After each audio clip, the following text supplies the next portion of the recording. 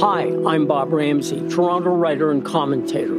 Twice a week, I offer my take on the world, from craven politics and unchecked ambition to secret sauces, bitter loss, and fist-pumping redemption. They're stories to live by. Quirky, high-style, tear-jerking, funny ha-ha, sometimes funny peculiar. My tales don't walk down the sidewalk and browse in the windows. They sneak into alleyways and come out onto different worlds. Alex Brown narrates each mini-podcast to bring to your ears what you see with your eyes in my twice-a-week blogs. And now, today's episode of Ramsay Writes. A Masterclass in Thuggery, written by Bob Ramsay.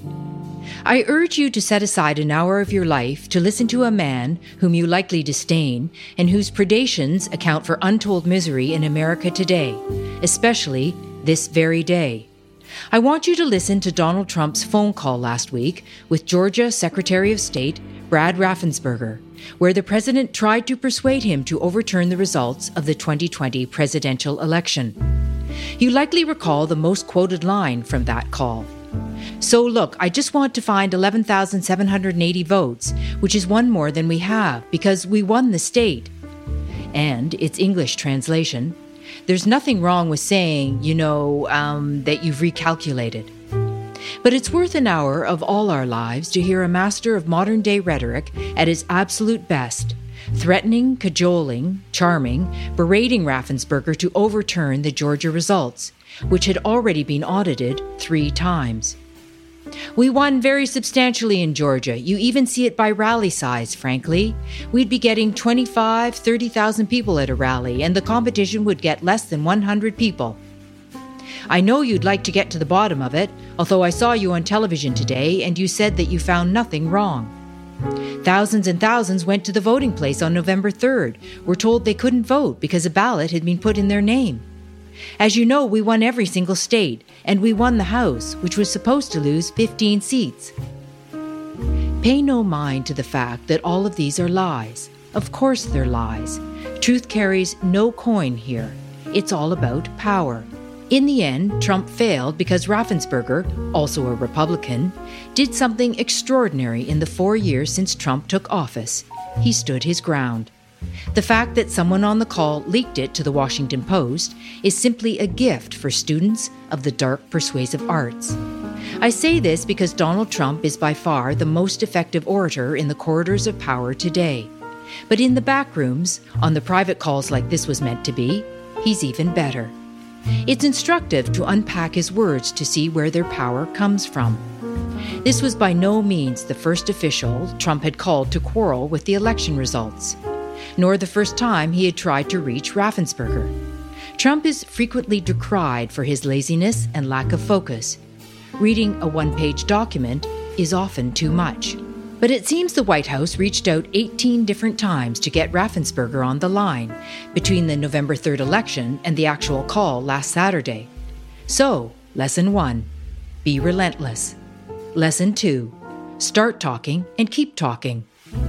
After Trump's chief of staff, Mark Meadows, introduces everyone, Trump simply takes off and speaks for 1,746 words before Meadows comes back on to say, "So, Mr. President, if I might be able to jump in and I'll give Brad a chance." When Raffensperger finally gets his chance to talk, he says, "We don't agree that you have won, and we don't agree about the 200,000 number that you'd mentioned, and I can go through that point by point." His final words, about 40 minutes into the call, sum up his stance. "Mr. President, you have people that submit information, and we have our people that submit information. And then it comes before the court, and the court then has to make a determination. We have to stand by our numbers. We believe our numbers are right." Lesson 3. Keep saying what isn't so is. Trump responds to Raffensperger. "Why do you say that? I mean, sure, we can play this game with the courts, but why do you say that? Hey, Brad, your numbers aren't right. They're really wrong, Brad. And I know this phone call is going nowhere other than ultimately, look, ultimately I win, okay?" This would all be condescendingly amusing were the stakes not so high.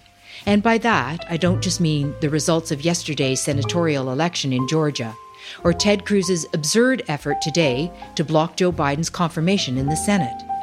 No, I mean the long, tragic history of demagogues whose rhetorical powers match those of America's 45th president. The power of Trump's words can only be seen in a leaked phone call, but the power of their words can be seen in their books, like Mein Kampf, The Doctrine of Fascism, and The Little Red Book. But even Hitler, Mussolini, or Mao never said, "Fellas, I need 11,000 votes. Give me a break." Think I'm exaggerating the danger in all this? Check out your newsfeed right now, for as CBC calls it, America's capital under siege. Today's Ramsay Writes was read by Alex Brown. For more information on Bob Ramsay, his work, and all the other things he does besides writing, go to RamsayInc.com. That's RamsayInc.com.